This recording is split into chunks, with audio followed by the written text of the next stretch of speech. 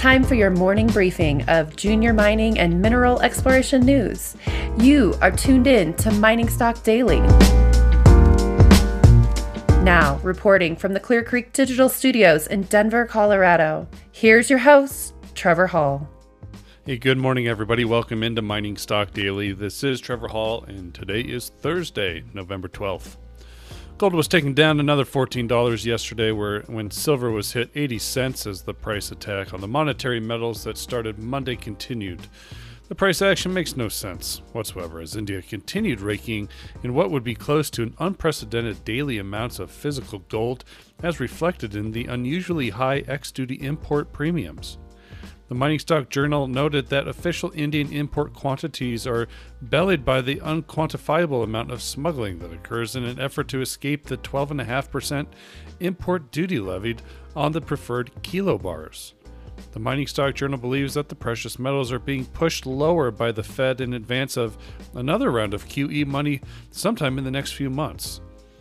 See the summer of 2008, September 2019, and March of this year for precedent evidence of this type of gold market pattern ahead of more money printing. The mining stocks were quite volatile on Wednesday, though they managed to rally a considerable amount off intraday lows and close down less than gold and silver on a percentage basis. On another note, the next issue of the Mining Stock Journal, which will be released this afternoon, will have some ideas for investing in junior mining stocks that the newsletter believes have been irrationally oversold, as well as a review of Fremont Gold. We'll get to the news out of the miners and explorers here in just a moment, but first a mention of today's sponsor. This episode of Mining Stock Daily is brought to you by Western Copper and Gold. Western Copper and Gold is focused on developing the world-class casino project in Canada's Yukon Territory. The casino project consists of an impressive 11 billion pounds of copper and 21 million ounces of gold and an overall resource. Western Copper and Gold trades on the TSX and the NYSE American with WRN. Be sure to follow the company via their website at westerncopperandgold.com.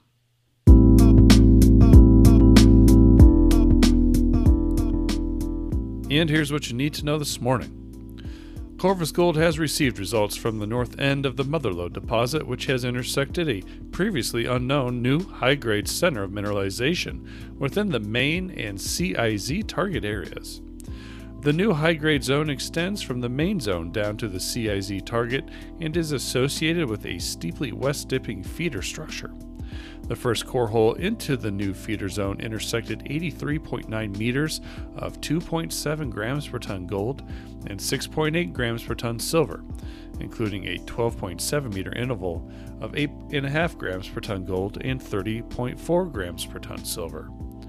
This new high-grade feeder is not part of the previously announced mineral resource estimate and represents a new expansion of the Mother Lode deposit. Corvus is now designing follow-up holes to chase this key mineralizing further at depth. The company trades on the TSX and the NASDAQ with KOR. Osino Resources provided an update on drill results from the Twin Hills Central Gold Project in Namibia. The latest drilling results have increased the mineralized strike to 1,500 meters, with depths up to 350 meters and widths up to 250 meters. Highlights from the campaign included 0.76 grams per ton gold over 327 meters, 0.82 grams per ton gold over 332 meters, and 1.12 grams per ton gold over 149 meters. The company noted they are working on manpower and infrastructure at the project to be able to expand their drilling rate next year beyond the currently used 8 rigs, which should help them fast-track the development drilling while also expanding exploration and target testing to make even more new discoveries at the same time. Osino trades on the TSX Venture with OSI and on the OTCQB with OSIIF. Revival Gold announced results from an additional 5 drill holes along the partial results from a 6th drill hole from the company's 2020 drilling program on the past-producing Bear Track Arnett Gold project located in Idaho. Results included 0.93 grams per ton gold over 28.3 meters and 0.8 grams per ton gold over 15.2 meters. 3 additional holes have been completed in the area and a 4th is underway. When completed, the 5 holes in this area will cover a strike length of approximately 400 meters. Revival Gold trades on the TSX Venture with RVG and on the OTC QB with RVLGF.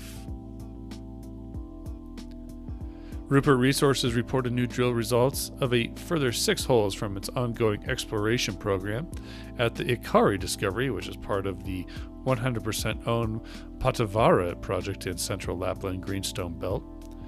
Highlights from today's results included 4.3 grams per ton gold over 158 meters and 3.9 grams per ton gold over 141 meters.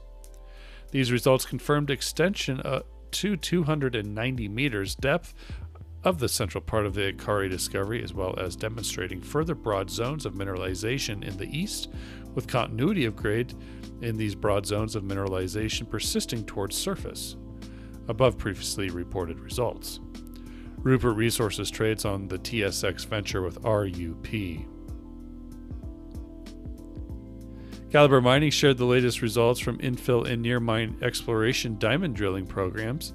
At the Pantheon Underground, results included 62.67 grams per ton gold over 4 meters. At the Le Mans Centro open pit, drilling returned 11.89 grams per ton gold over 23.6 meters. And at the Rosario gold prospect on Libertad, drilling returned 7.96 grams per ton gold over 5.1 meters. The full list of results can be found on this morning's press release. Calibre Mining trades on the TSX with CXB and on the OTC QX with CXBMF. Great Bear Resources reported the first gold recovery test results from its Dixie project in the Red Lake District of Ontario. The first results from a preliminary suite of metallurgical tests planned for the various mineralized zones at Dixie have returned very high gold recoveries. Hinge zone high-grade gold samples averaging approximately 13 grams per ton gold recovered between 95 and 97% of the head-grade gold from conventional cyanidation bottle roll leach test. Results in the range have been expected as free gold dominates the hinge zone and all the other zones at Dixie, and high gold recoveries are typical of such systems. Great Bear trades on the TSX Venture with GBR and on the OTC QX with GTBAF. And Bunker Hill announced this morning it has launched a preliminary economic assessment to assess the potential to quickly restart production for minimal capital expenditure at its Bunker Hill mine located in Idaho's Silver Valley. The company believes there is strong potential to quickly restart production, which stopped in the early 1980s, for minimal capital by focusing on the dewatered upper areas of the mine, utilizing existing infrastructure, and based on truck haulage and toll milling methods. The report would be due in Q1 of next year. Bunker Hill trades on the CSE with BNKR. That's it for us here this morning on the news briefing. We will be back later today with some market commentary. Mining Stock Daily is distributed over a dozen different networks throughout the world and in proud partnership with the Junior Mining Network. It is produced by Clear Creek Digital and Investment Research Dynamics Mining Stock Journal. I'm Trevor Hall. Have a wonderful day, everybody. Be well. Mining Stock Daily and its affiliates are not responsible for any loss arising from any investment decision in connection with the material presented herein.